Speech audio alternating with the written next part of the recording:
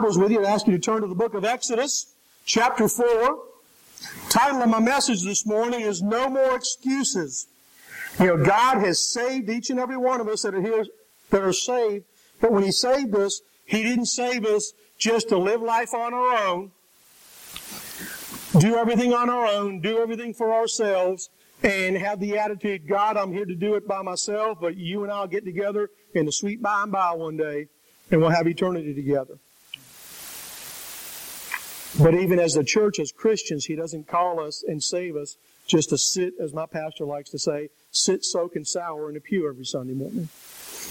He's called us to serve, but yet so many people, so many Christians come up with excuses about why we can't do things. One of the things that really impressed me about the Olympics was the young man from South Africa. I don't know if you caught him. I can't even remember his name. Somebody might. He's the fellow that's got the two artificial legs. I knew the nickname they gave him was the Blade Runner because Pistorius. Yeah. And I don't know, did anybody see him running? And I mean, we live in a world where so many people make excuses as to why they can't do something. And here this fella, you're never going to walk. You're never going to do this. You're never going to do the other. And I don't think people realize the significance of the barrier that he broke. Running, I mean, a man with, and if I don't say it right, forgive me, because I'm not sure what the proper verbiage is, but somebody with a disability like he had, to be able to run and compete on an Olympic level with able-bodied men. I mean, to me, that was just awesome. But yet, how many of us, God calls us to do something simple, like serve, be an usher, sing in the choir, bake your next door neighbor a cake and take it over to them and just tell them about Jesus, and we come up with all kinds of excuses as why we can't do it. Again, the title of the message is No More Excuses. Exodus chapter 4, verses 1 through 17. I'm just going to read verses 1 through 5, but if you're physically able, out of reverence to God's Word, if you'd stand, please. This is the account that Moses wrote of his experiences with God. Beginning in chapter 4, verse 1, we read, Then Moses answered and said, But suppose they will not believe me or listen to my voice. Suppose they say, The Lord has not appeared to you. So the Lord said to him, What is that in your hand? And he said, A rod. And he said, Cast it on the ground. And so he cast it on the ground, and it became a serpent, and Moses fled from it. Then the Lord said to Moses, Reach out your hand and take it by the tail. And he reached out his hand and caught it, and it became a rod in his hand. That they may believe that the Lord God of their fathers, the God of Abraham, the God of Isaac, and the God of Jacob, has appeared to you. May God bless us by the reading and the hearing, but most especially the doing of His Word. You may be seated. Just to give you some background, and this really isn't, I haven't given this series a title the past, I think this is my third message out of the book of Exodus. Just to give you some background, Moses, if you remember, his Pharaoh's daughter got him out of the bulrushes. And just to show you how God will bless people, Pharaoh's daughter got him, but then allowed his own birth mother and his own family to raise him until he got to a certain age where he went to the palace and he basically became Pharaoh's son, and he was being trained actually to take over as Pharaoh. Got to a point where one day he was watching things going on, and he saw an Egyptian kill one of the Israelites. And the Bible tells us that Moses looked this way and that way, and when he saw nobody was looking, he killed the Egyptian. Thinking in his mind, God's called me to lead these folks out. This must be the opportunity, and they're going to see this, and they're going to fall in line right behind me. But we learn, reading a little bit further, that that's not the case, because the next day he saw two of the Hebrews fighting with each other, and when he went to kind of correct them, say, guys, why are you fighting with each other? One of them looked at him and said, oh, what are you going to do? Kill us just like you killed the Egyptian the other day? And the Bible tells us Moses took off running. He was 40 40 years in the wilderness. As I said last week, somebody once said that Moses spent 40 years in Egypt thinking that he was something, spent the next 40 years in the wilderness learning that he was nothing, but then he spent the last 40 years of his life learning that God could do something with nothing. Folks, we're basically, in the big scheme of things, we're nothings. But God can do awesome things with us and through us if we make the commitment to not give any more excuses, or no more excuses. This incident right here, he's preparing Moses to go back. And of course, Moses is making excuses. They're not going to listen to me.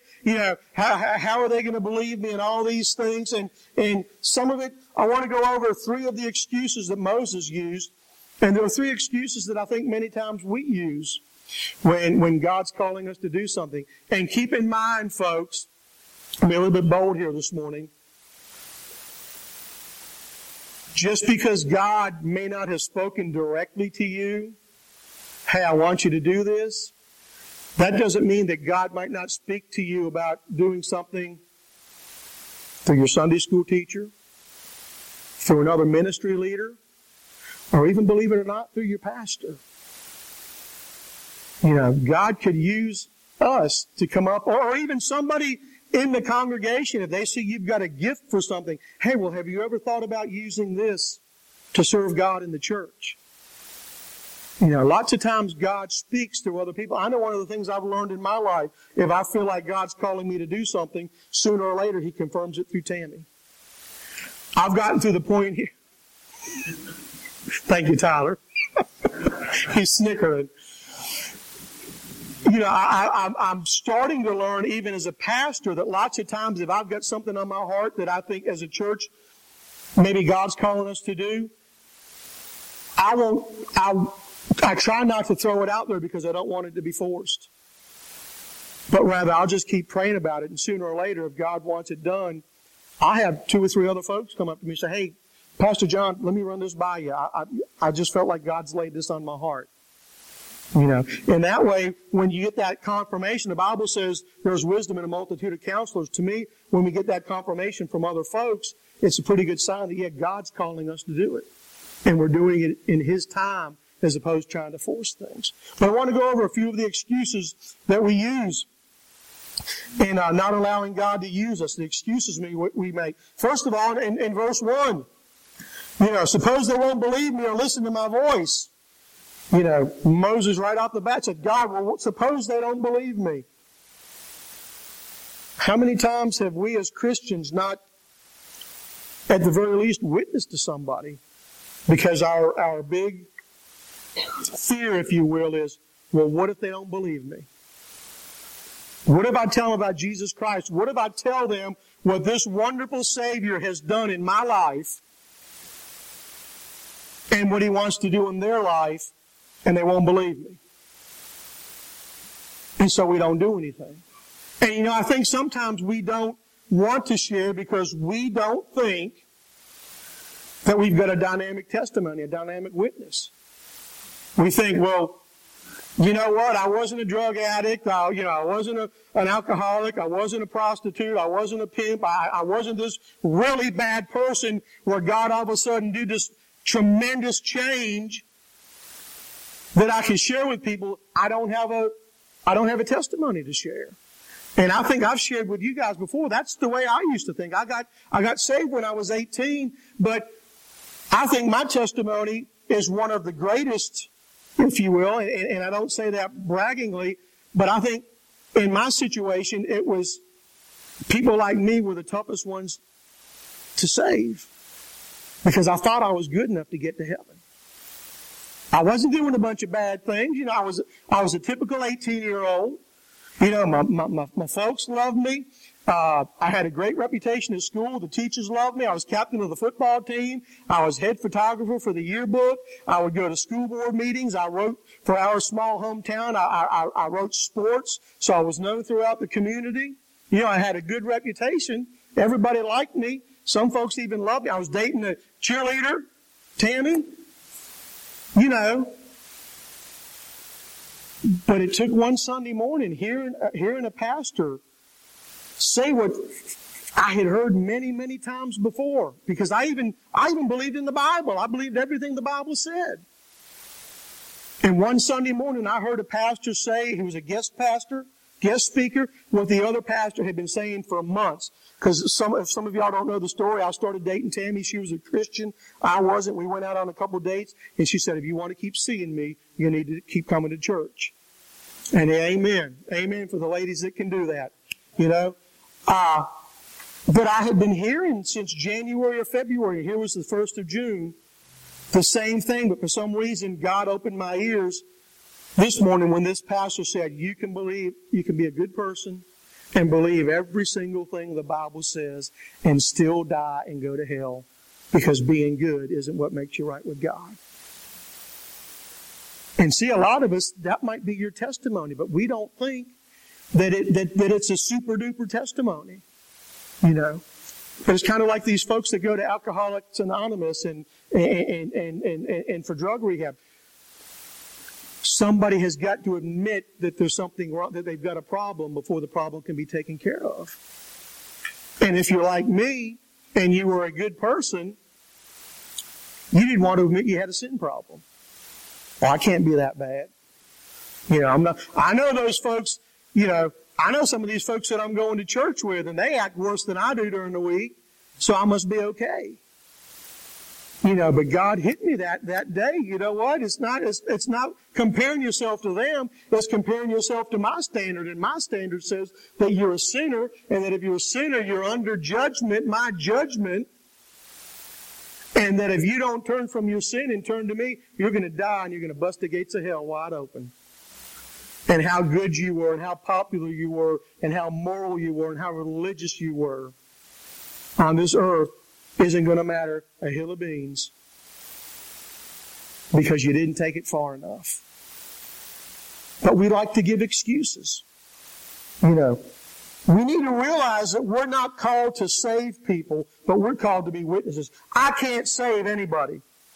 Anybody that has come to Jesus Christ here at Victory since I've been the pastor, John Hodgin didn't save you.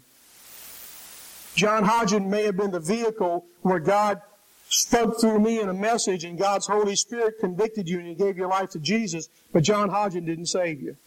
As a matter of fact, on the rare occasions where I'll visit with people and they'll say, well, Pastor, you saved me, I'm real quick to say, you know what? John Hodgin didn't do anything. Jesus Christ is the one that saved you. I just had the privilege and the blessing of being the person to share the gospel or speak the gospel when you finally got it.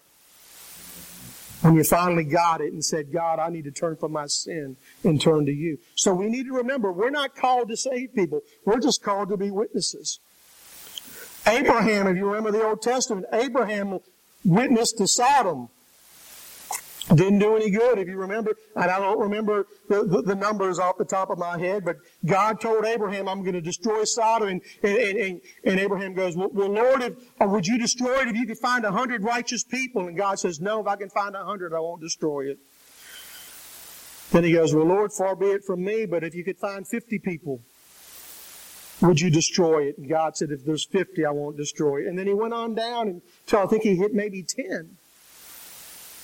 But they couldn't even find 10 righteous people there. And so God destroyed the cities of Sodom and Gomorrah. Jesus himself witnessed and shared the gospel, but many didn't listen. So we're just called to serve. We're called to share. We're not called to save people. So we shouldn't be giving the excuse, well, they won't believe me. If they don't believe, that's on their head. I've got people right now that I've shared the gospel with, people that I've prayed for and talked to in my own family. And I think what hurts us sometimes is we want to be able to take the horse to the water and then make him drink. But we can't do that. I think that's what hurts us sometimes. That's what hurts us so deeply when we're praying for lost family members and lost friends. But that doesn't mean we don't quit praying for them. That doesn't mean we don't quit sharing the love of Jesus Christ with them. We don't have to keep beating them over the Bible. Yeah, I still love you, but you're going to hell. You know, you don't want to do that. You just be Jesus in the flesh. Don't give any excuses about them not believing us. But what's the second excuse we use? I mean, I'm not equipped. I hear that, well, Lord, Pastor, I don't think God suited me to do this. Or God suited me to do that. You know what? Out of the men that were going to Miles Road back in about 1991, 92, when I first started going there, when I got back into church, I would have been the last man in that congregation that I would have seen God calling into ministry.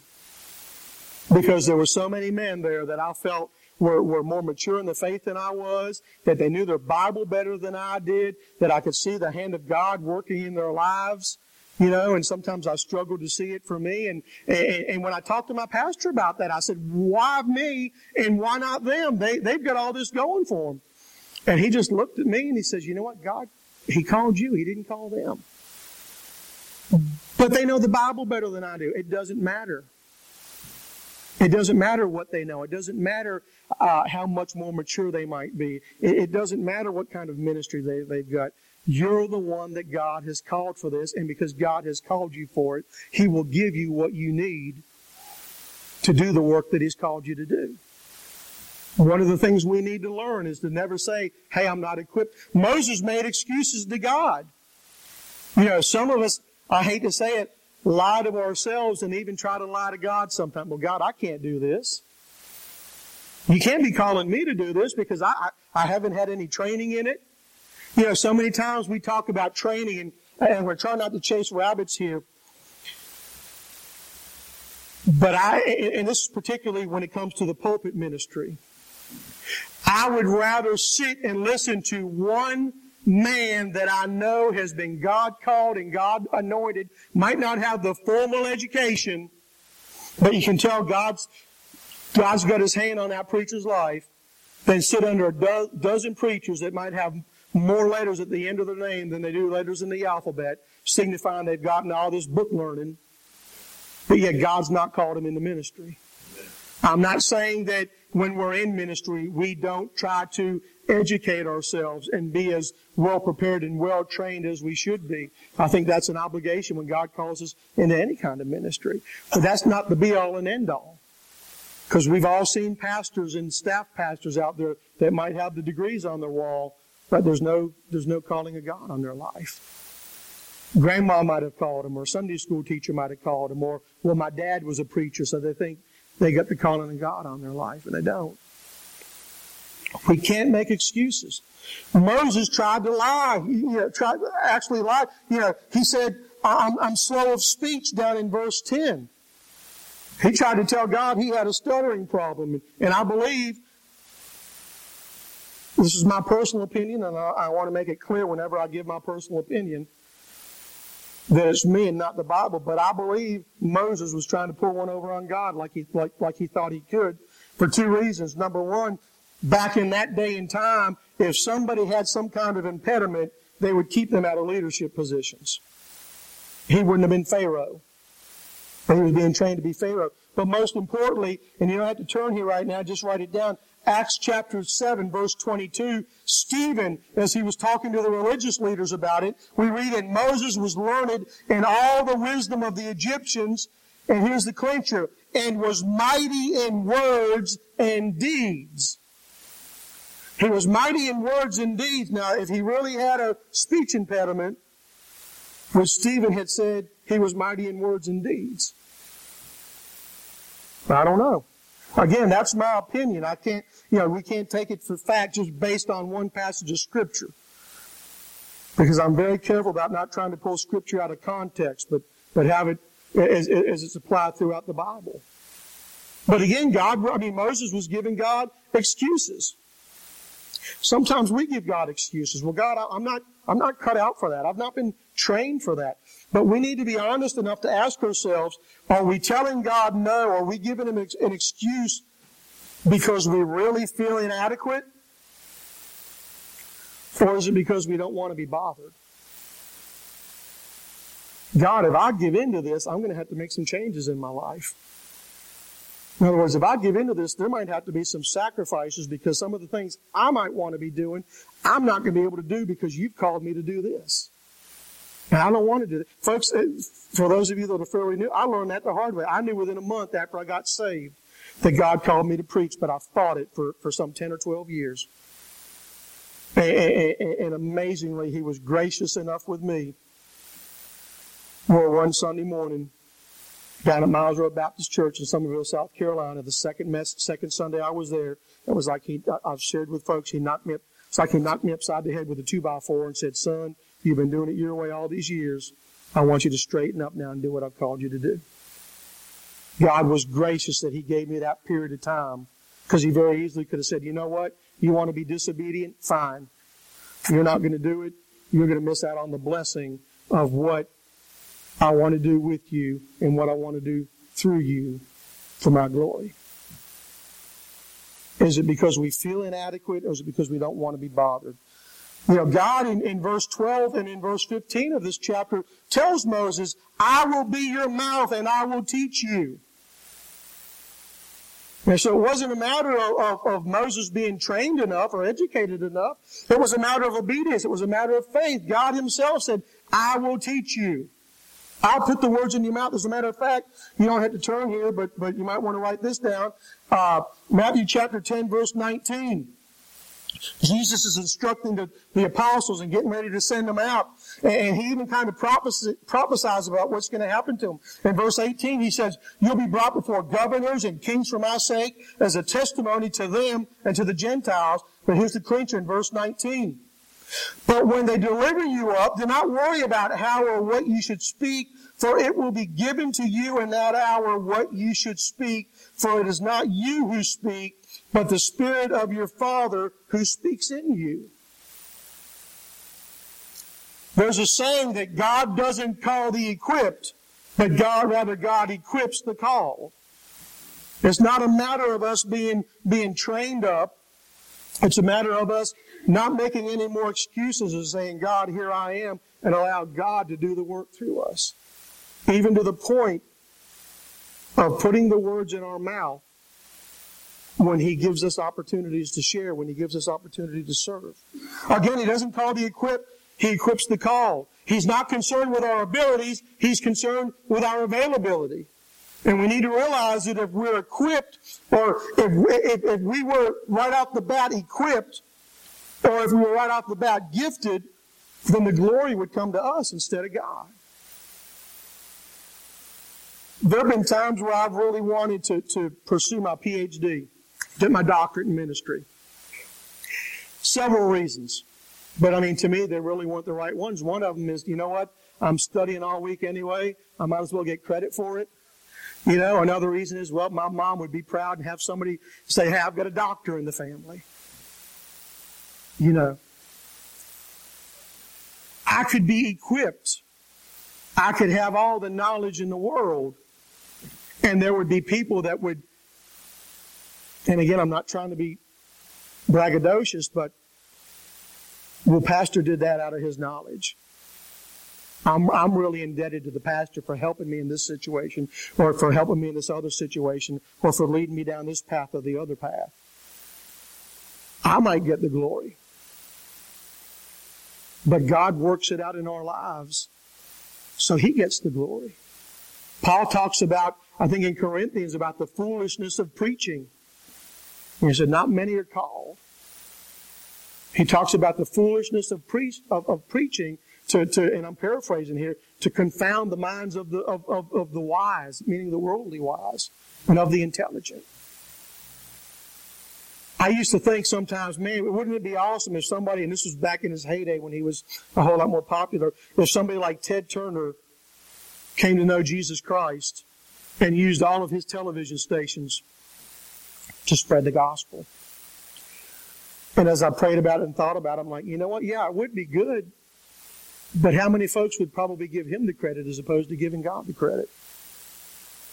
Well, the only reason people are supposedly coming to that Jesus they say they believe in is because Ted Turner's had it splattered over his TV stations for 24 hours a day, 7 days a week. God calls us as we are. And then He equips us, He gifts us. They won't believe me. We can't give that excuse. Well, I'm not equipped. We can't give that excuse. And then this last one here, and there's a few more in here, but I wanted, in true Baptist fashion, try to keep it to 3 points. I can't do it alone. How many of us have said that? Number one, we need to realize that we're not doing it alone. God's with us.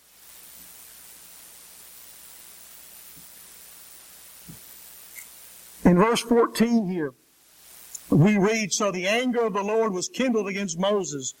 And he said, is not Aaron the Levite your brother? I know he can speak well, and look, he's coming out to meet you.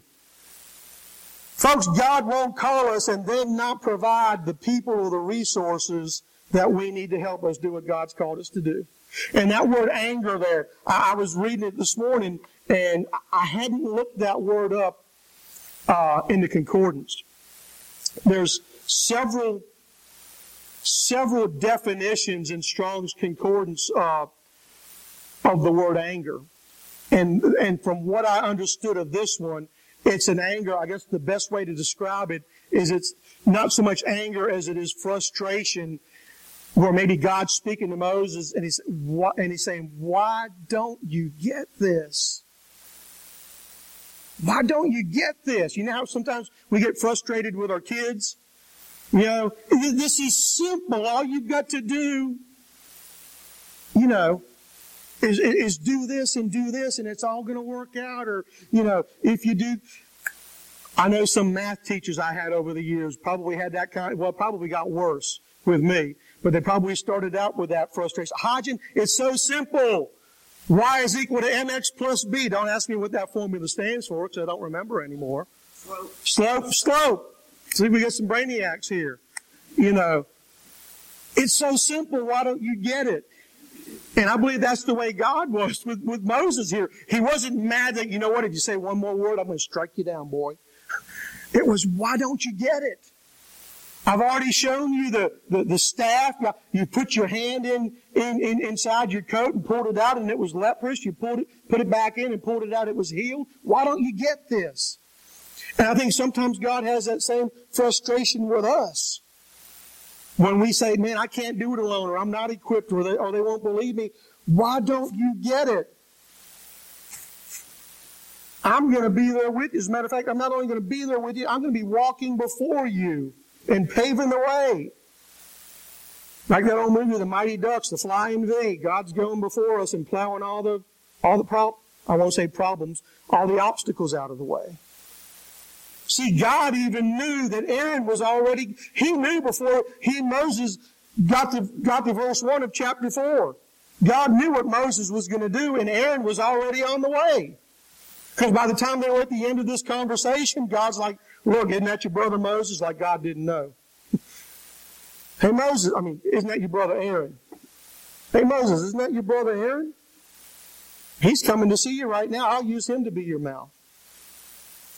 God knew before the conversation started in chapter 4.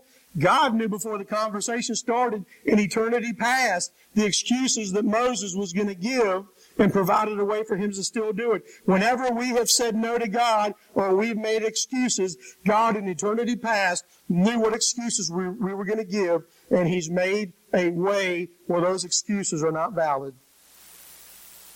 Where if we're willing to be obedient to Him, He's going to make it all happen.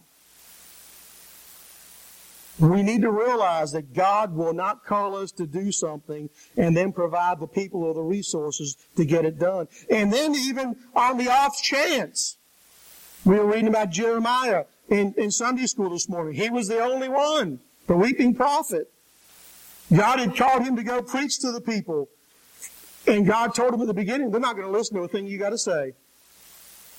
But even if God does call us to go it alone, He's still going to provide us all we need. What did Jesus say back there that I shared earlier, Matthew 10, verse 19? I'll put the words in your mouth. And it's not just the words, I'll put the things in your path that you need to do what I've called you to do, if you're faithful. We need to realize that even if we're called to go it alone, we're never alone, because God's Holy Spirit is in us, and God's Holy Spirit goes before us to pave the way, to set everything up. kind of, and this might be a bad example, but I think it kind of relates. What Rachel does with the Marine band. Lots of times she'll go to where they're going to be doing a concert a week or so ahead of time to kind of like pave the way, to get everything right. So that way when the band comes in there, they come in, everything goes hopefully smoothly, and they do their concert, and then they're out of there. And that's kind of like what the Holy Spirit does. The Holy Spirit will go in front of us. Pave the way. Not to say that there won't be obstacles. I'm trying to deliberately not say problems, because if God's in control, they're not problems, they're obstacles that we either go around, go under, go through, or go over top of. Keep making forward progress. They won't believe me. I'm not equipped. I can't do it alone. We need to remember that obedience brings God's blessing. If we're willing to say, God, I have no idea why you've called me, and I still do that on a regular basis. God, why'd you call me? There are some days it's more of, God, why did you call me? As opposed to, God, why did you call me? But we need to realize that even in those times, if we're obedient, God's going to bless. And I've learned over the years in ministry that there's a lot of hills and valleys. But if I continue doing what God's called me to do, the blessings way, way, way outweigh the obstacles that I've got to deal with. And I'll be a little bit selfish here and even say the problems that I got to deal with. Even though I just said when God does it, they're not problems, they're obstacles. Because sometimes I get just like everybody else. But when I come into my right mind, my Holy Spirit mind, if you will, and realize God's in control, the blessings far outweigh the obstacles. When we're obedient, God's going to bless. When we're obedient and we do what God's called us to do, people are going to, whether they want to admit it or not, people are going to know that God called us. Because God's Holy Spirit will convict them. I think part of the reason that some of these groups out here today are so militant and so hateful is because they're under the conviction of God's Holy Spirit, telling them that what they're doing is wrong. And instead of giving in to the Holy Spirit, they're fighting it. I believe in churches sometimes there are folks, and we were talking about church splits and different things like that in Sunday school this morning. I think sometimes there are folks that have gotten so hard-hearted that God's Holy Spirit's convicting them, and they just don't want to give into it. One of the churches I served at, they had a split over whether or not to do a school. And when they finally gave into it, from what I understand, the group that originally wanted it was still aggravated at the way it was handled and left and started a new church anyway. They got what they wanted in the end, but it was, we don't want anything to do with these guys, and they left and started a new church. People will know God has sent us if we're obedient. And again, He will equip us and He'll multiply what we've got. God is the only one that can do nothing times nothing and come up with something.